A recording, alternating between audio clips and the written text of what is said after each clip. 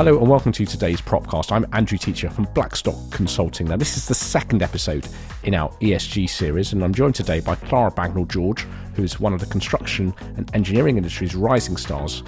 Clara works at Elementa Consulting, and Louisa Bowles, our other guest, is a partner at Hawkins Brown and their head of sustainability. Now, the duo are two of the brightest stars, brightest minds in sustainability. They've both played a critical role in driving forward policy change around the measurement and benchmarking of real estate's carbon footprint, and will be many other projects that we'll talk about in this interview that they're helping move forward. Now, we'll also discuss how design and engineering are evolving to help investors solve some of the challenges we all face right now, and look at some of the projects being undertaken to redefine policy. And one of those is LETI, which stands for the London Energy Transformation Initiative, and that's something that Clara and Louisa have both played a critical role in shaping. It's an initiative that's had a direct impact on London's planning policies and which could well have a national impact if it's adopted by MHCLG as well. We'll also discuss some of the blind spots that investors and developers haven't woken up to yet, such as the fact that many could be grossly underestimating the embodied carbon of buildings by ignoring the full extent and full impact of building and engineering systems. But anyway, look, let's crack on and get straight into the interview. So there's been a lot of discussion around how we reach net zero. Clara, what does net zero mean to you? And is there actually any real consensus around this? Because many people making many promises, and for anybody listening to this, they're going to want to know, well, what is it we're promising to do? Mm-hmm. And this is a topic I've been kind of focusing and really interested in the last couple of years. So Louisa and I are really both part of LETI, and as LETI, we have been gathering consensus on this and bringing together alignment. So I would say there is a real clear definition of what we mean, especially when we're focusing on operational carbon. And I suppose for me, a building that is net zero is a building that meets our climate emergency, that's aligned with meeting our 1.5 degree target.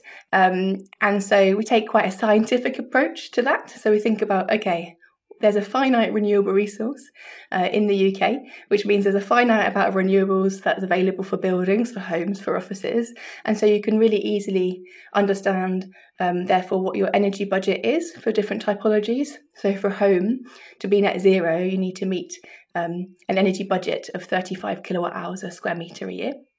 And that can be done through having a really efficient form, so an efficient fabric, having good levels of air tightness, having efficient systems, having some PV on your roof. And then that means that your building or your home is operating within an energy budget that allows all buildings in the UK to be net zero. And obviously it's going to be slightly different and more complicated in commercial buildings. So how would you apply the same approach in a mixed-use commercial building that's going to have a blend of different uses within it? You take the same approach. It's just you'd split the different use classes, so you have different energy budgets for the different areas of the scheme. With commercial offices, it's more about really reducing the loads in the space, reducing the internal loads. It's about having demand control ventilation, mixed mode, opening windows in summer. So it's more about that than trapping the heat in. And so just by background, you're both an engineer and an architect, which... Oh, no. So I would say initially I was really interested in architecture, and so I started the kind of architectural training. So I've done part one architecture, and then I switched to engineering because I realised that's more where my skills lie. So I then kind of did a master's engineering and became a chartered engineer a couple of years ago with CIBSE. But it means you can. It does mean you can switch, doesn't it, between the different worlds of the rather abstract of architecture and the reality check that I guess the engineers have to give when you're in early project meetings. That's right. And also I'm interested in design. You know, I'm interested in the kind of whole aspect, and so I'm engaged with the whole process. And what do you find? What are some of the challenges that you find able to help soothe having that foot in both camps? So what are some of the things that you might not be able to do if you didn't have that grounding in architecture? I suppose it's really understanding why architects are pushing for certain things. You know, I care about the internal spaces and the kind of the reason behind certain things. I understand them, and so we put forward solutions that are relevant to that. And that means that it happens a lot quicker, and we come to a solution a lot faster because of that background. And let's bring in Louisa. So Louisa, we talked a little bit about Leti. Just for people that might think that sounds like some kind of mythical monster, do you want to maybe just explain to us a bit about Leti, what it is, how it came together, and the work that you and Clara have been doing on that to really shape policy in this area over the last couple of years? Yeah, so I got more heavily involved in Leti about a year ago, and I suppose it's Clara's passion for that crossover where embodied carbon and operational carbon crossover. So Clara gave a really just before we go on, just explain to people what those two types of carbon mean, because lots of people aren't as smart as you guys and won't know what these things are. So I think that's a good question. So I suppose I was going to say that Clara gave a really eloquent description there of operational carbon and meeting net zero carbon targets through operational energy and really drilling that down. And what we've been concentrating on as well at Leti, I'll give a description of Leti in a minute, but in terms of the different carbon loads, embodied carbon is the carbon emissions that I sometimes think of as they're a bit more difficult, they're a bit more abstract, they're a lot harder to see, although they're to do with the physicality of the building. So embodied carbon is all of the carbon that's emitted by constructing the building, manufacturing the products, refurbishing them, maintaining them, and then disposing of them at the end of life. And for me, they're the unseen carbon emissions, I think, in some of the policy decisions that are being taken at the moment. Yeah. Which is why Leti, I think, are doing a great job of highlighting how pressing the issue is going to become once we start decarbonising the grid. And that's really some of the work that I've been looking at with Clara and a lot of the work stream leads over the last year. And a bit of a description about Leti itself. So it stands for London Energy Transformation Initiative, but it's certainly not London-centric. I think it was born there, and that's inherent in its name, but it certainly is not at all. It's really a UK-wide body, and more so even in the last year when we've all been working from home. It's been much easier to connect. Geography seems to matter less. Mm-hmm. And so what difference is that? So what difference is that making? Sorry to interrupt you. What difference is that making for developers, planners in London? So what's the outcome of this work? I think Leti is a complementary work stream to a lot of other work going on, and where Leti comes in, and I think it's distinct, is that it pushes for the best standards that are possible. So because it's an apolitical organisation, and it's a group of multidisciplinary industry professionals coming together and being really passionate about driving up standards. It doesn't have a certain politics, so it's much easier to be freer, I think, with setting aspirational targets. And I think the industry has latched onto a lot of the guidance that was issued last January. There was 2 major publications issued, and they've just found them really, really helpful, because there was a dearth of information about some of these topics. And also Leti started to set out a roadmap to how we might get to zero carbon. And it was ambitious, but it needed to be, because it needed to highlight the urgency. So Clara, sorry, go on. I think what's really exciting is that there was no definition of good in the industry, and that's what Leti were really trying to push for and clarify, and I think we really did that. And we're just undertaking a bit of a survey to understand how many buildings are actually in the design that are meeting these targets, and Leti will produce information on that in the upcoming weeks, but I can say it's in the thousands. A lot of buildings are in the design process right now are meeting these ambitious net zero Leti targets in terms of the energy use, in terms of the embodied embodied carbon, which means the industry is redefining good, and anybody who's not aligning with those targets will be behind, when the buildings are built out. So, and the impact, we're seeing the targets in policy, we're seeing the targets in best practice. I see the targets in briefs all the time. So it's really given the industry a hook to define good, which I've been blown away by how much is being used, but that's been great. And day to day within Elementa, you do quite a lot of advisory work, don't you, with all sorts of different kinds of clients, from large tech firms to public bodies. You're working with TfL on the property development side. Tell us about some of that. How does that fit in to this? Because obviously, I guess if you're able to define and advise where the policy landscape's going, that makes you better informed to advise investors and developers that might be looking to develop using those very policies.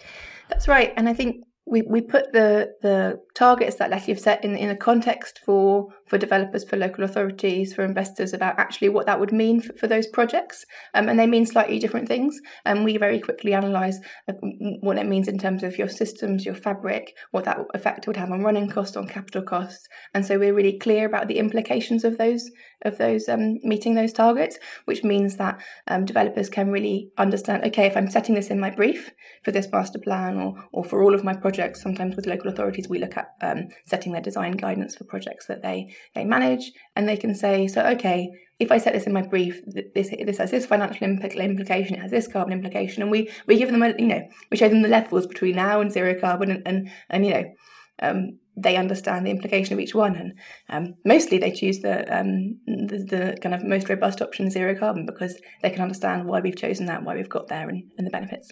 And obviously, when we're talking a lot about operational use of buildings, but how is policy evolving to try and understand the whole life carbon impact of a building and its operation? And what are you doing, and how are you thinking about the ways to measure this? So from a wider perspective, we're really excited that the GLA is implementing its whole life carbon assessment policy for referable schemes, which means that all referable schemes will have to undertake these whole life carbon assessments. We've been liaising and collaborating with them on that, and as part of Letty, as part of Elementa, and then drilling down into kind of an area of specialism, which is quite specific. So bear with me, but I'm because at Elementa, we're MEP engineers. I really am interested in the embodied carbon of MEP. The last couple of years, we've been driving this shift towards heat pumps, and I thought, okay, if we're pushing this as Letty and as Elementa, we need to really understand the full implication of this. And that's when I started my journey about understanding embodied carbon and realising the wider issues around selecting different plants. And then we did some research and published some publications on that, and soon came to realise that there was no industry consensus or standard of calculating embodied carbon of MEP, and it was quite complex. It took a long time. So there were really loads of barriers of really understanding this. So we've been focusing at Elementa over the last few years to really develop that. And we've come to find some really, we've been really shocked. We found that in retrofit schemes, embodied carbon, so MEP can account for 80% of the embodied carbon of a retrofit scheme. And this is a massive figure, and most people in the industry are not calculating the embodied carbon of MEP, and that's a worry, because people don't fully understand the carbon impact of such systems. So we've been working with CIBSE, and we've recently published TM65, which is a calculation methodology of how you calculate embodied carbon of MEP in a really simple way. So it's really clear. This is what you ask from the manufacturer. This is what you do. This is how you report it. And the idea is that we can all bring kind of skill up as an industry and understand the rules of thumb of how you reduce embodied carbon of MEP. So does that then mean that a developer wanting to get planning consent for a refurbishment would have to achieve a certain level of embodied carbon? They would have to have a certain benchmarking of what they're putting in the building? So right now in London, if it is a referable scheme that requires that, you just need to benchmark it. There's not a target that you need to meet. You just need to understand and calculate the embodied carbon, the operational carbon. So and I think the idea, but we don't know where we're going, is that policy will move towards creating targets, but you can't go to a target straight away. You can't go to a target if people just don't understand what that target means for them. So at the moment in the industry, we're about creating an understanding. What Louise has been doing at Hawkins Brown with HBERT, the HBERT tool really has helped, I think, people understand what embodied carbon means for their buildings. But just on that point, where you say that the mechanical bits of a building can be about 80% of its impact. So how can people reasonably be claiming to be measuring the carbon footprint of a building if they're just ignoring all of the electrical systems and lifts and pipes and wires that are inside it? It's because, it sounds a bit bonkers. I know, but it's because it's difficult, right? People often shy away from difficult things, it's because mechanical systems are kind of, some of them are quite complex. They think, oh well, we'll leave that out, or and it's true, especially with a new build, the structure, the facade, they have a massive impact with the embodied carbon, and so quite rightly, that's where the industry is focused first. And I suppose I would say the architectural industry, maybe you'd agree, Louisa, has really taken up this embodied carbon kind of theme over the last few years and really pushed it in a great way. And therefore, I think people have the language around embodied carbon of other building elements that are typically sit more with the architect. We've had a lot of upskilling on that, but I think MEPs, so building service engineers, have been kind of lagging on that, and that's where I've really tried to kind of focus and bring that up, because we really need to consider that when we make decisions. Well, it's interesting, isn't it? Because typically, let's be honest, Clara. Historically, the MEP engineers are never the sexiest gang at the party. Mm-hmm. It's always it's particularly architects, Louisa. Architects, they've got big egos, haven't they? They're the kind of the star architects, the rock stars of the piece, designing the buildings. Everything's on the front face. But it's changing a little bit now, isn't it? Because people are, Louisa, they're becoming a little bit more cognizant of all the bits and pieces inside. Probably, as Clara says, highly impactful when talking about climate impact. Yeah, I think we're having to justify ourselves a bit more and make much more careful decisions. As you say, there's one element of the architectural profession that has, that maybe presents itself as the ego, as the star architect. But, some of the things that our carbon measuring tool HBERT has taught us is that it's not until you start visualizing the impact of those decisions that you really know where the biggest loads are coming from. And I think, the things that have been telling for us are it's often the hidden parts of the building. It's not actually the finished material. It's everything that's holding it up. And the fundamental decisions you can make about the scale of the building, the footprint of the building, the requiring a transfer structure, for example, because you want to create an enormous cantilever. These things are big and bold and create beautiful architecture, but they also create carbon emissions and then not unfortunately aligned with combating the climate emergency. So everything's a balance, and I suppose that's partly why we ended up developing our HBERT tool into a whole life carbon tool, because these things aren't just isolated elements. So operational carbon shouldn't be looked at in isolation from the embodied carbon. The decisions that, and actually we found it really helps, with team collaboration as well. If you're discussing these metrics as a whole team rather than the engineer doing their bit and the MEP and then the architect, looking at it in the whole encourages those conversations, which should be happening, but perhaps aren't happening as frequently. Yeah, and I would say it's like, I am an engineer, so there is part of me that does love an Excel spreadsheet. You don't have to apologise. You don't.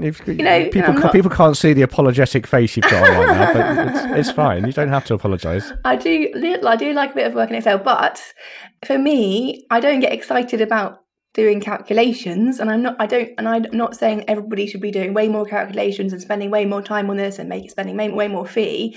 It's just about doing the calculations so you understand, you get a gut feeling about what's right, and then you can implement that on projects. And that's what I think is the really important thing here. So I think both Louisa and I are really doing is learning from this to apply it to projects so that we can make quick, easy decisions that fundamentally massively impact the carbon. And obviously one of the big trends we're going to see over the next 3-4 years of the property cycle is a huge focus on repositioning and refurbishing buildings, and I think certainly others that we've spoken to on this podcast suggest that we're going to see a real polarization in the commercial office market, just as we saw in retail about 10 years ago. The good will be good, and anything less than good will be bad, and we'll certainly start to see a brown discount as people have talked about it on real estate. Where, Clara, do you see some of the opportunities around refurbishment? Because I mean, some people might look at it and go, "Well, we're not going to touch that." But on a basic level, the greenest building is one that you haven't had to build from the ground up, right? Yeah, that's right. And I think what will change is how we approach this kind of thing. I think that in a few years' time, we're not going to be building any new buildings. It's all going to be refurbishment, and some of it will be deep refurbishment. You might go back to the structure, but that's much better than knocking it down. And the embodied carbon savings from doing that are really great. And I would say, when you work on fit out, especially with commercial fit out, what's really important is to make sure that your services are flexible. Make sure that you're using connectors that are universal and not product What does that mean? specific. So in simplify it a little bit for some listeners. So when it's making flexible services, what does that mean? So it's about thinking that if you're going to put in some energy into this, some kind of materials into this, some metal, some plastic, that you're making sure that you don't have to replace that. Even if the office floor plate changes or the retail space switches owner, that you don't have to replace it, that you might, that it means that you can just adapt it. You have universal fittings, which means that you can take off a product and put another one on rather than rip out the whole system. So it's a bit having a more of a kind of circular economy type approach to design and installation from the beginning. And I think it's really exciting to bring, we're moving much more kind of forward with BIM integration. And so you can look at material passports, which means that each bit of each product or each steel beam or each fan coil unit can have a tag that says what it actually is. And that means that you can reuse it much more in the future rather than just ripping it out and starting from scratch. So is that potentially a massive Argos catalogue of building components that would tell you the carbon emissions of each screw and tile? Was that where we're going? I think it's not necessarily about the carbon emissions, but it's about the usefulness. It's about if you understand the specification of a certain product, then you'll be able to reuse it. Often with, for instance, a steel I-beam, if you don't know its structural loading and capacity, if it's in an existing building, you'll have to take it down and maybe you can make a railing out of it, but you won't be able to use it as a steel I-beam again. And what's really important with circular economy is keeping things in the same level of servicing, not downcycling. And that's where these BIM material passports can really come into it. So what that means is if you understand what's in a building, when that comes to the end of its life, you can reuse those parts and not just melt them down. That's right. That's right. It's about the client thinking of their building as a financial asset, not something that you live in or occupy for a few years and then make a new one. Well, I think people do, and I think that that's the whole focus of particularly commercial real estate and housing as well. But your point, Louisa, more is that people need to think beyond the end of that initial 20-25 year period and actually look at the components as disassembled parts. Yeah. So we're moving much more as an industry towards design for deconstruction and having an awareness of how things are put together so they can be taken apart again. And that's part of this material passporting. So composite materials are a huge barrier, we found, to circular economy. Warranties and understanding the life cycle of things and how long they've been in use and how long they have to go. That's been another barrier. And simply finding materials, having a network or a database of these. So if clients got perhaps more used to doing pre-demolition audits and that was fed into a database, you'd have contractors sourcing sort of reused products, if you like, which would save them and the client money potentially and add income to a client. So there's some really interesting concepts there that are ripe for exploring. I think the other thing, looking at the commercial market, is that replacement cycles are especially in the fit out. Mm-hmm. And Clara hinted at the MEP elements, but we notice it also in finishes and FF&E, etc. So that while the shell and the core of the building maybe have a huge longevity, the finishes are often disposed of before the end of their life. So that's another perhaps mindset change that we're going to see over the next few years. So Clara, just as we draw to a close, what are some of the questions that investors should be asking of their supply chain? So you've got, all of the big fund managers are taking turns to roll out these audacious net zero pledges, and many many that are coming forward with great strategies. We spoke to Aviva on the first episode of this series to talk about that with Ed Dixon, and we've got forthcoming conversations with NREP and BlackRock and others.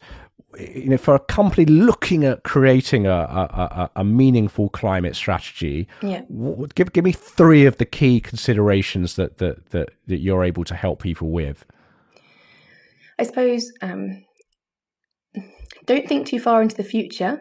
We can make a lot of changes now, would be my first thing. So decide what you need to change this year and to 2025. Make some key targets, key performance indicators that you can track. I would say engage everybody in your business about setting the targets. People are only going to implement targets if they're excited about them. So you need to really make sure that it comes from everybody who's working in that area. And make sure that you don't miss anything out. Think about all of your scopes. Think about your employees' travel. Think about your embodied carbon. Think about Scope 3. And how important do you see technology becoming in helping measure this stuff, in helping report? Because again, from an investment perspective, that back to your denial about loving spreadsheets. Obviously, many people listen to this. Absolutely, they go to bed with their Excel sheet. They've probably still got the original CD-ROM box, and it's all about reporting and all about benchmarking. So, how will technology help accomplish that? I mean, it has its place, and it makes things simple, and it means that you don't have to look at all different bits of paper of your energy bills. It means that you can have meters which track your energy consumption, and you can track the energy consumption of all the different properties that you manage in a property portfolio, and that can be brought together easily into a database, so you can be clear about what's happening from an energy point of view.